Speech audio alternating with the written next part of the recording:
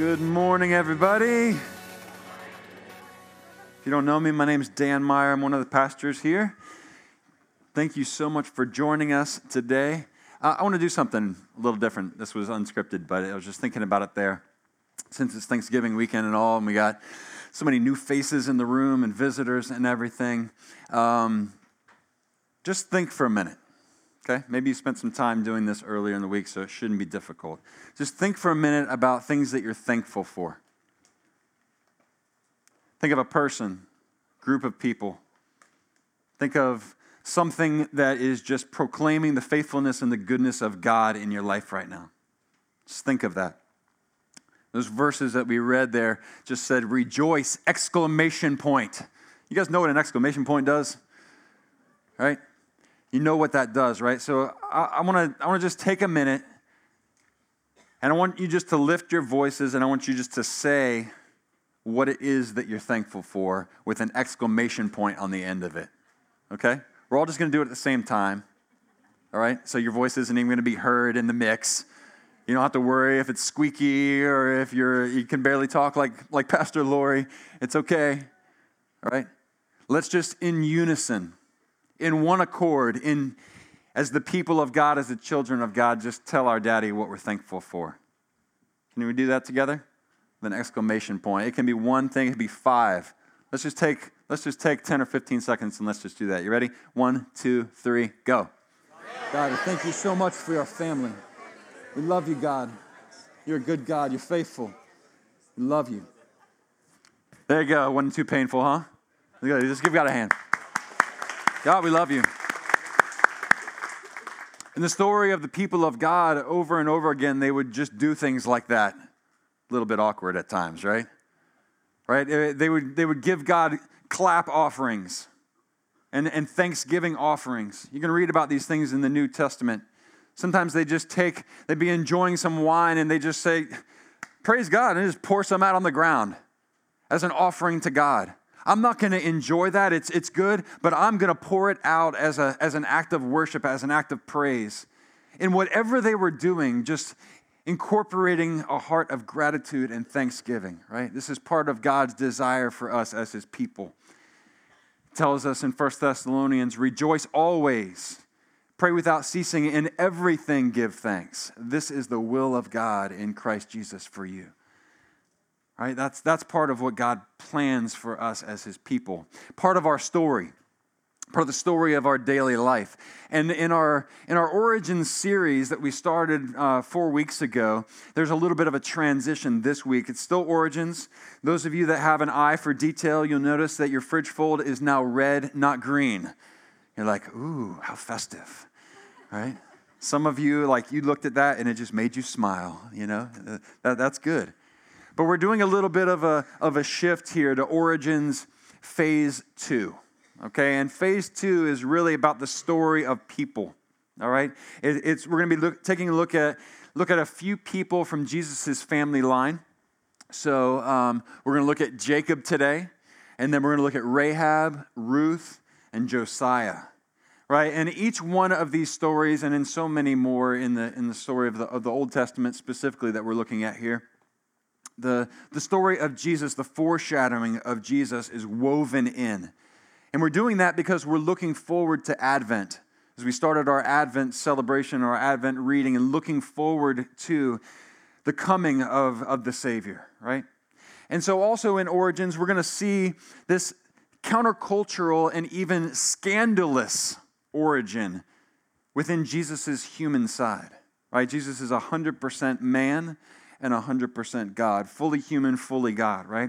And yet, in the midst of Jesus' genealogy and kind of looking at his descendants who are recorded, the story isn't always pretty. Jesus actually takes the skeletons and out of the closet and just says, here, why don't you take a look at these, right? He doesn't hide. He's not ashamed at who his people are because he knows who his God is. As a man, speaking of Jesus as a man and his dependency upon God, right? And so we look at these different things, these scandalous origins. Jesus included women in his genealogy. That was unheard of in his time, right? Not just any woman, or any set of women, multiple women, but including even Rahab, who we're going to talk about, who's a prostitute, right? These things that we would like to sweep under the rug. Maybe you experienced some of that in your family gatherings this week. Things you just wanted to kind of sweep under the rug. Oh, Uncle Bill's talking about that thing again. You know? We have those challenges in our relationships. We have those challenges in our story to live out a godly story, to be icons of God in this world, right? To reflect the beauty of who He is. And so as we look at some of these stories, I'm not using story to talk about like a fable or a children's thing. A story is what we're all living out. It's our narrative, and we're looking at these historical narratives. And so as we look through the lives of these different people, and we're going to go to the Old Testament, and you can open up if you want to Genesis. If you've got your Bible, you can open up to Genesis 25 is where we're going to start at today.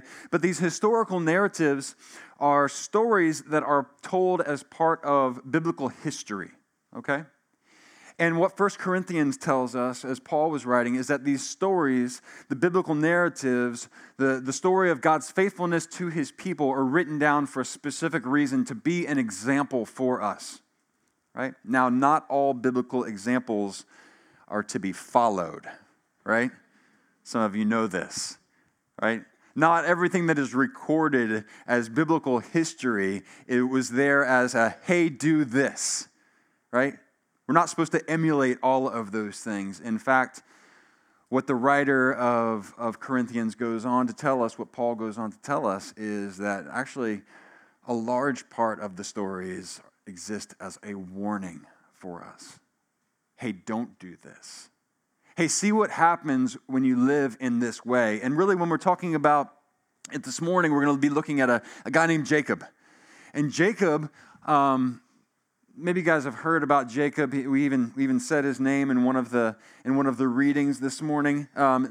Answer this if you can. Jacob was the son of, anybody know? Isaac, I heard it. Okay, and Isaac was the son of Abraham, right? Okay. And who was Jacob's wife? You got 1 out of 4 chance here. I heard of Rachel. I heard of Leah. Yeah? You got to get a Bilhah and a Zilpah out of there, and you'll be all right. Okay.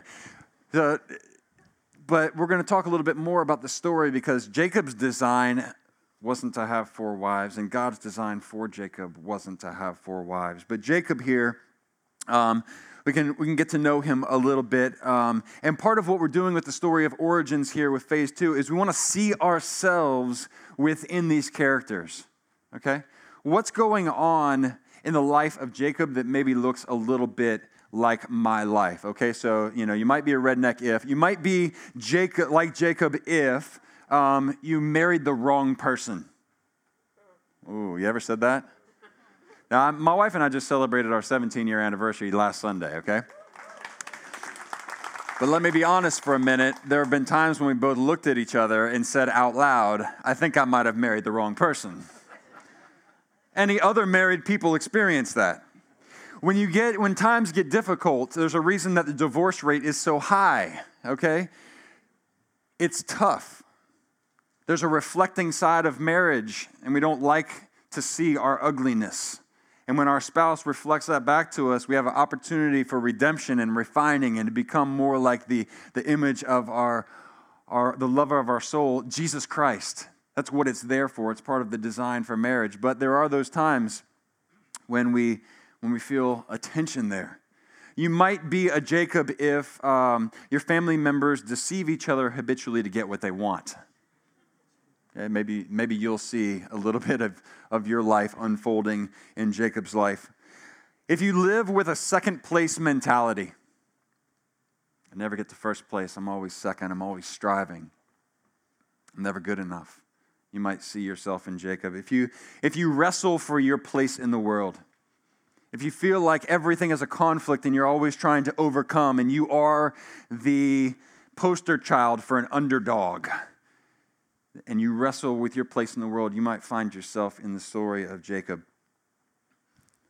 I think Jacob's life could be adequately kind of encapsulated, and even his family culture could be encapsulated in this small quote from Sir Walter Scott, where he just says, "Oh, what a tangled web we weave when first we practice to deceive." This was the family life of Jacob. Okay?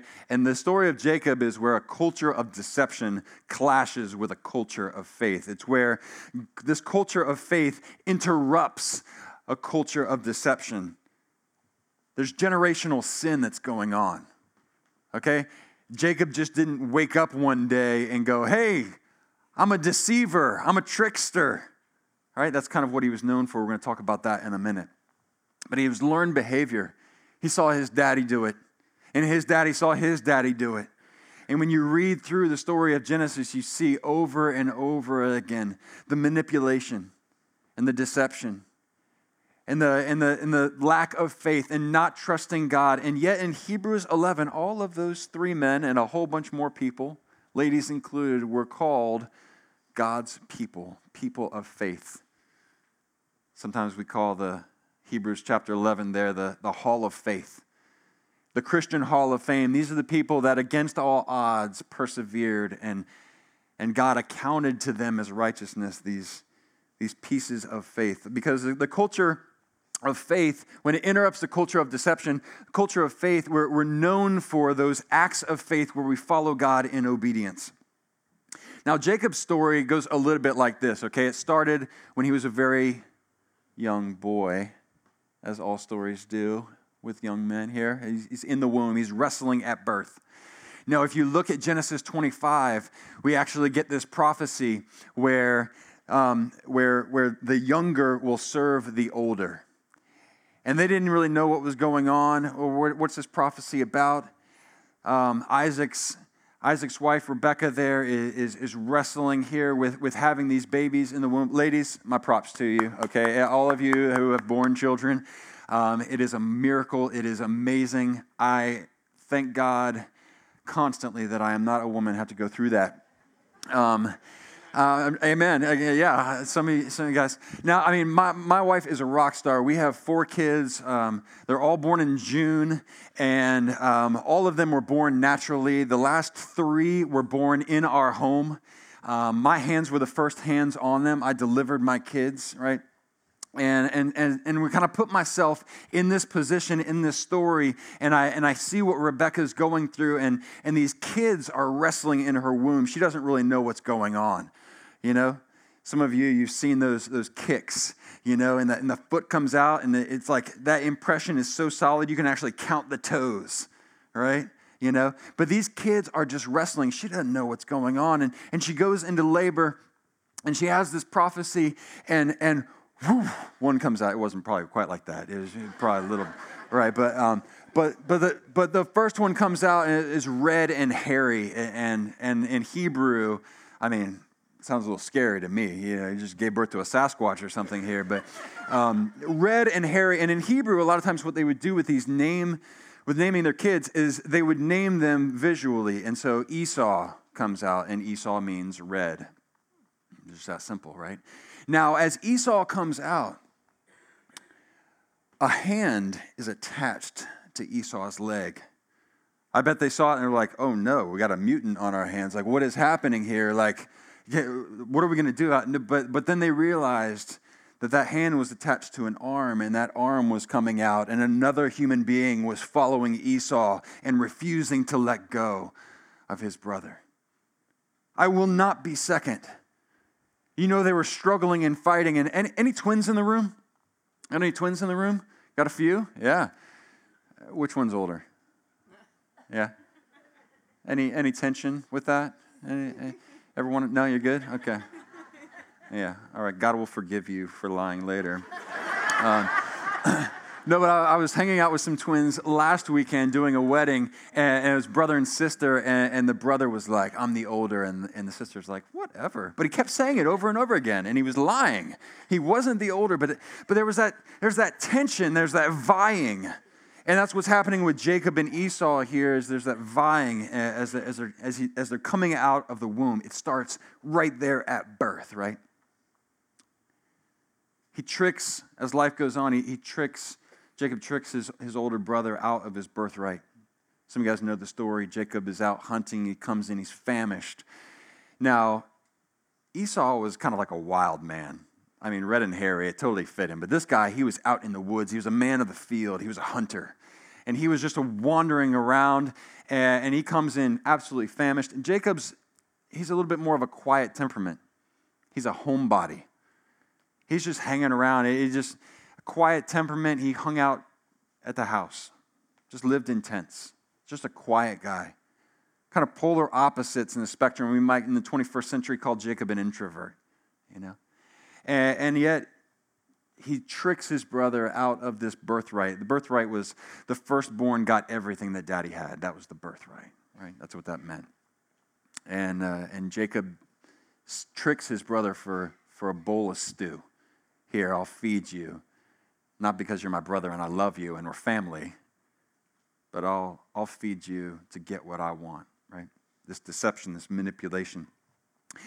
He has a revelation from God later on in a dream as now his very angry brother is seeking to take his life and plotting to kill him. And he runs away from his family life. And as he's on his way to another part of the country to find another section of their family, his uncle Laban, and to find a wife, now he's alone, and at night he has this revelation.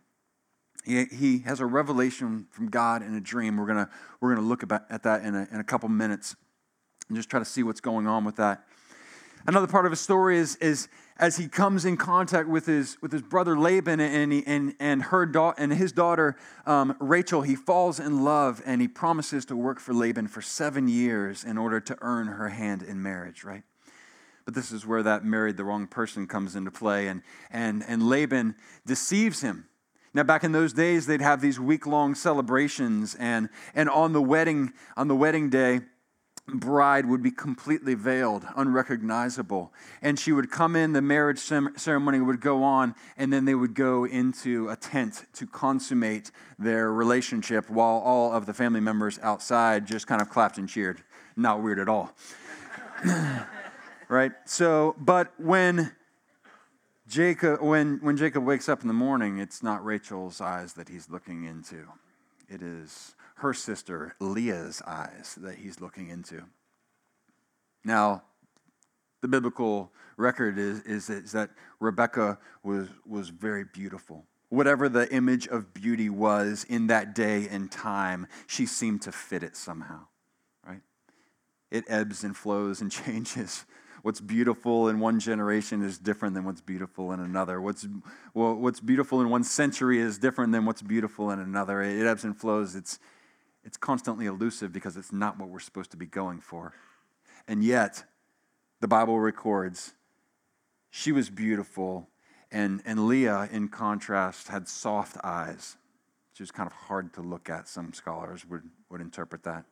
She was not beautiful.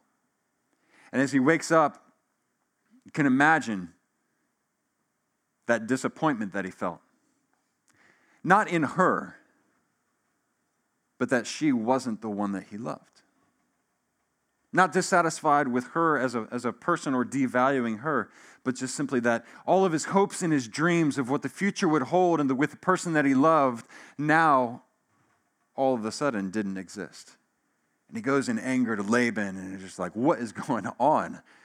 Oh, I guess I forgot to tell you, we got this little custom in our country. The oldest daughter has to get married off first, so good job. But to ease your suffering, just go through the week of ceremonies, and at the end of the week, I'll give you Rachel as a bride also. Every single one of us have some decision, something that has happened to us. An outside force, another person made a decision, and that impacted the rest of our lives. They left us alone and we got into trouble. They made a decision and we lost our job. They made a decision and an investment and we went bankrupt. All of us have these moments in our life and where we have the challenge of faith that just says, well, what am I going to do and how am I going to live this out? Now, Jacob didn't really even have a relationship with God. At this point, he'd had just kind of a revelation. He'd seen a vision we're going to talk about. But it wasn't a two-way conversation that was going on here. All he had was this voice from God, and now his life was taking a huge turn. Well, another part of his story is in Genesis 32, where he wrestles with God, and he wins, and he loses. We're going to look at that in just a second. And then a whole bunch more stuff happens. There's too much in Jacob's life to kind of really encapsulate all of it. So we just want to take a time just to look at two small segments where he interacts with God, okay? So last week, Pastor Eric was talking about Abraham, right? And we talked about covenant and this whole idea of God's blessing and God's promises. And this is what God told Abraham in Genesis 17. When Abraham was 99 years old, the Lord appeared to him and said, I am El Shaddai, God Almighty. Serve me faithfully and live a blameless life. I will make a covenant with you by which I will guarantee to give you countless descendants. At this, Abram fell down on the ground. Then God said to him, this is my covenant with you. I will make you the father of a multitude of nations. What's more, I'm changing your name. It will no longer be Abram. Instead, you will be called Abraham, for you will be the father of many nations. I will make you extremely fruitful. Your descendants will become many nations, and kings will be among them. So in this interaction with Abraham, now, God changes his name from Abram to Abraham and sets up this covenant and gives him this promise of blessing, right? Now, this is going to go on amongst the generations. So God actually showed up to Isaac and said the same thing. And now God is going to show up to Jacob and say the same thing. And in Genesis 28, this is where he has really his first encounter with God. His first interaction with God, where he really hears the voice of the Lord, and it comes through through a dream, all right? So in Genesis 28, it says, Jacob left Beersheba and traveled toward Haran. So this is when his brother's angry, he's escaping, and he's heading towards Haran to get to his uncle Laban. At sundown, he arrived at a good place to set up camp and stopped there for the night. Jacob found a stone to rest his head against and to lay down to sleep. And as he slept, he dreamed of a stairway that reached from the earth up to heaven. And he saw the angels of God going up and down the stairway. At the top of the stairway stood the Lord, and he said, I am the Lord, the God of your grandfather Abraham and the God of your father Isaac. The ground you are lying on belongs to you. I'm giving it to you and your descendants. Your descendants will be as numerous as the dust of the earth. They will spread out in all directions, to the west and to the east and to the north and to the south, and all the families of the earth will be blessed through you and your descendants. What's more, I am with you, and I will protect you wherever you go. One day, I will bring you back to this land. I will not leave you until I have finished giving you everything I have promised you. That's a pretty awesome promise, huh? It's pretty detailed, right? Now, Jacob has the opportunity to believe in this promise and to invest in this, or to just kind of like go on with his life. This is the first time that he's really hearing. And Jesus and God is kind of upping the blessing to the next level here.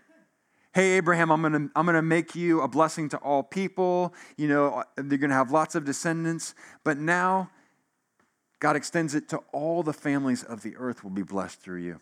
And at the same time, he has this vision of this ladder going between earth and heaven. What is this? What's happening here? And what Jacob is getting a vision of here is Jesus. Right?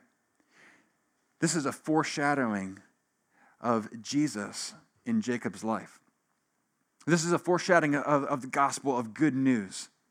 And we know this because we can just jump into Jesus' life. And in John, he tells us, when I come back, what you're going to see is the Son of Man like a ladder with the angels going up and down, descending and ascending upon him, right? You get this picture of what's going on. And so what's happening here in Jacob's life is he's getting not just a promise of what's going to happen with him, but he's getting a heavenly picture. He's getting a vision of who God is. He sees the Lord. He hears his voice. Now, if you've ever had any kind of an engagement with God like that, where you're crying out, where you're in this place of desperation. He's running for his life. Maybe you're in that place of urgency. You're in that place of desperation. The bill needs to be paid, but you don't have the money. A wound needs to be healed, but nobody seems to know how to fix you. You're living with a perpetual illness. When you're in that place of desperation, the marriage is about to end, and you don't know what to do. And in that space, you just cry out. That's what's happened. He's cried out to God, and God has given him a promise, something to hold on to. I believe truly that this is one of those promises that isn't just for Jacob, but that this is a promise that is for all of God's children. This is one of those things that we look at, we go, God wants to give all of us a vision of himself. God wants to answer all of our deepest fears. God wants us to see Jesus for who he is and to be able to walk in faith. And that's really what the blessing is about. Well, the next kind of section here that we want to look at as we just wrap up is Genesis 32. Because we don't want to leave Jacob just kind of in this place of wondering what's happening. Because God never leaves us with just the first step. He gives us enough of a step and enough of an instruction that we need in order to obey, right? Now, anybody out there want the next 5 steps before you obey? Yeah, some of us are like that, right? Okay, God, I get it. I'm tracking with you. I got the promise. That sounds good. Now just tell me what to do next and what to do next and what to do next. And then I'll decide if at the end of step 5, your plan sounds good enough, then I'll take step 1, right?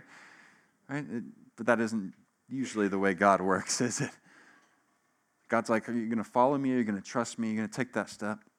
And a significant amount of time goes by here in Jacob's life. Now he's spent 20 years with Laban. His flocks have grown. His family has grown. He went from being a man who walked into the country of Haran with a staff to a man that can now fill up 2 huge separate camps with his children, with his servants, with his flocks. Huge camps. Takes days to travel, right? And now he's in this place because now he's escaping from his uncle Laban, who's been really an oppressor to him, who has tricked him over 10 times with his wages. Hey, I'll pay you this. No, I won't. Hey, I'll pay you this. Actually, I'm going to pay you this. Anybody have an employer like that? One of those places where you're just like, I don't know if I can trust you. God, are you still faithful? I don't know if I can trust the people that are in authority over my life. Their actions, their decisions can influence me. God, I can't trust them. Can I still trust you? This is a great step of faith for every single one of us to take.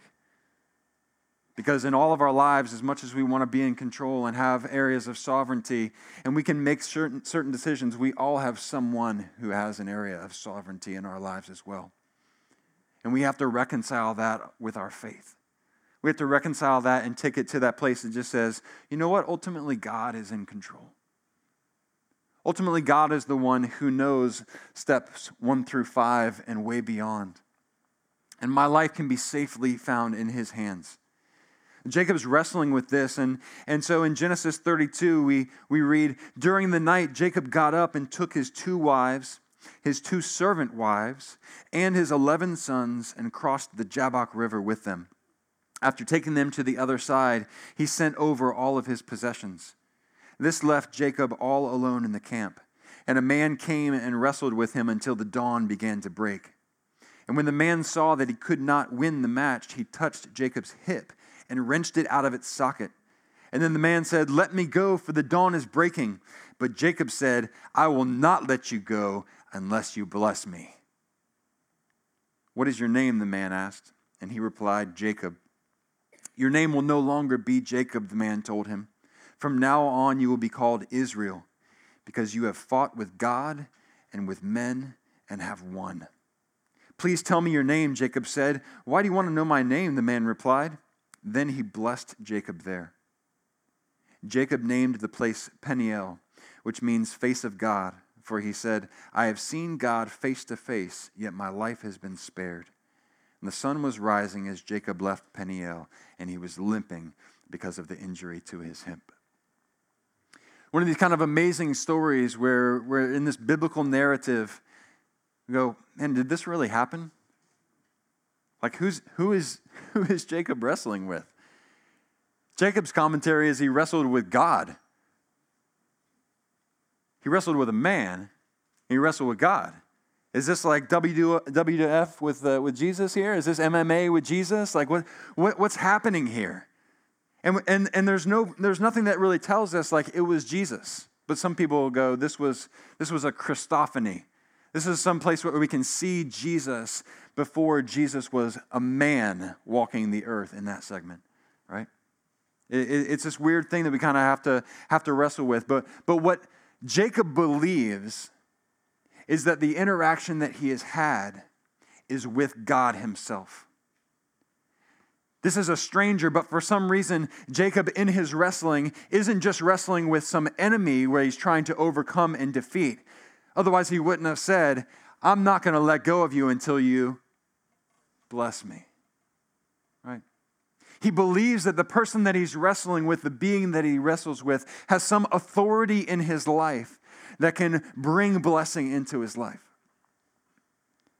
You can understand how desperate Jacob is for blessing. You can understand how desperate. My life is not going the way that I wanted it to. I started out as a young man and I was going to start my family and I got my bride and now that got all messed up.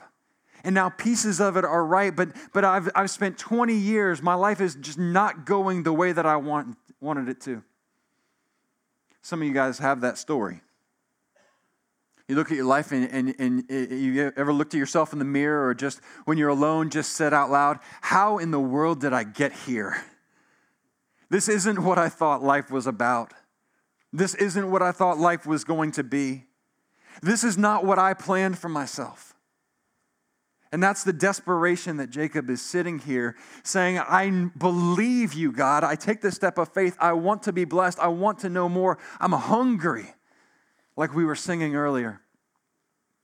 I want more of you. He's desperate, right? And it's in this place where he gets this name change. Now, I kind of geek out on little etymology things in the Bible sometimes. Sometimes I mean, some of you, anybody else with a spiritual gift of nerdiness, you know, or you kind of, yes, yeah. I'm not alone. Good job. All right, Clay. Okay, so, but we kind of, when we start looking at this and seeing the name changes and what's going on, there's so much here. Okay, and real quickly as we wrap up, I want you to see Jesus all right in the midst of this. Because besides just being the ladder, okay, not besides just being the stairway to heaven, right? You know, we should just shred on that. Besides being the bridge between God and us so that we can have a relationship, he's also the sacrifice. So we said, you know, Esau came out and he was red and hairy. And as he's coming out, Jacob is there holding on to his heel. And they looked at Jacob, and the word for heel in Hebrew is akev. Okay? And it sounds like Jacob's name, Yaakov. And it also sounds like the word in Hebrew for deceiver. And so what was happening here was this big play on words. They were using this akev word root, and they were wrapping it around, he's trying to stumble his brother. He's trying to trick and deceive his brother, and he's grabbing onto his heel, which has the same root. And so they named him Jacob, or Jacob, or Yaakov.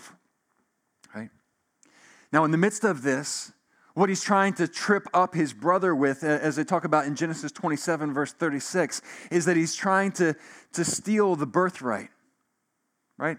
It was this foreshadowing the younger was going to rule over the older, right? And so we have Jacob, Yaakov, tripping up his brother to steal the birthright, to steal the blessing.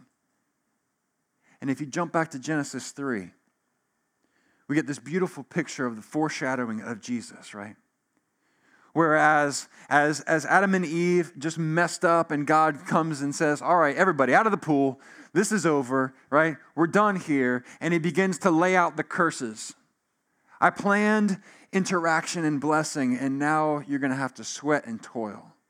I planned a life of communion and ease and relationship, and now childbirth is going to be really hard. I planned a life of truth and honesty and transparency, and now this deceiver has entered the world and tripped you up. And God's answer to the deceiver was a curse. And in foreshadowing Jesus, he said that there would be enmity between the seed of the woman and between the serpent, right? And that the serpent would strike the akev, strike the heel, right? But the serpent's head would be crushed. This is the blessing.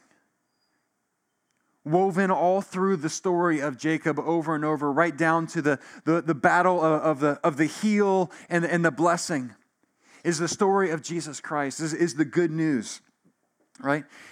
It's this idea of this continual work that God wants to do in our lives. And if you fast forward to Genesis 35, God answers Jacob again and comes to him again and says, hey, remember, Jacob, your name is no longer Jacob. Now your name is Israel. And Israel means God fights. Or maybe another translation would be God governs. Governed by God. And this is the beautiful picture of what God has designed for his people, for you and I. Not to be governed by a president or by a mayor, not to be governed by each other, but to be governed by God. To be in submission to his Holy Spirit that can truly bring us into unity. There is no unity found in man's terms. There is no unity found in a governmental leader. Jesus Christ will be our only Prince of Peace. Jesus Christ is the only one that can bring forth the blessing. Jesus Christ is the only one that can bridge that gap, that can give us the stairway to heaven, that can give us the sacrifice for our sins. And this is just one of the little pieces of what's going on in the story of Jacob. So wherever you see yourself, when I look at it, I see the wrestlings. I see, God, when is my life going to turn out the way I planned it? And God's like, never. And that's such a gracious answer. Because as much as I like to think I have my best in mind, we really all know God alone knows what's best for us. Let's close in prayer.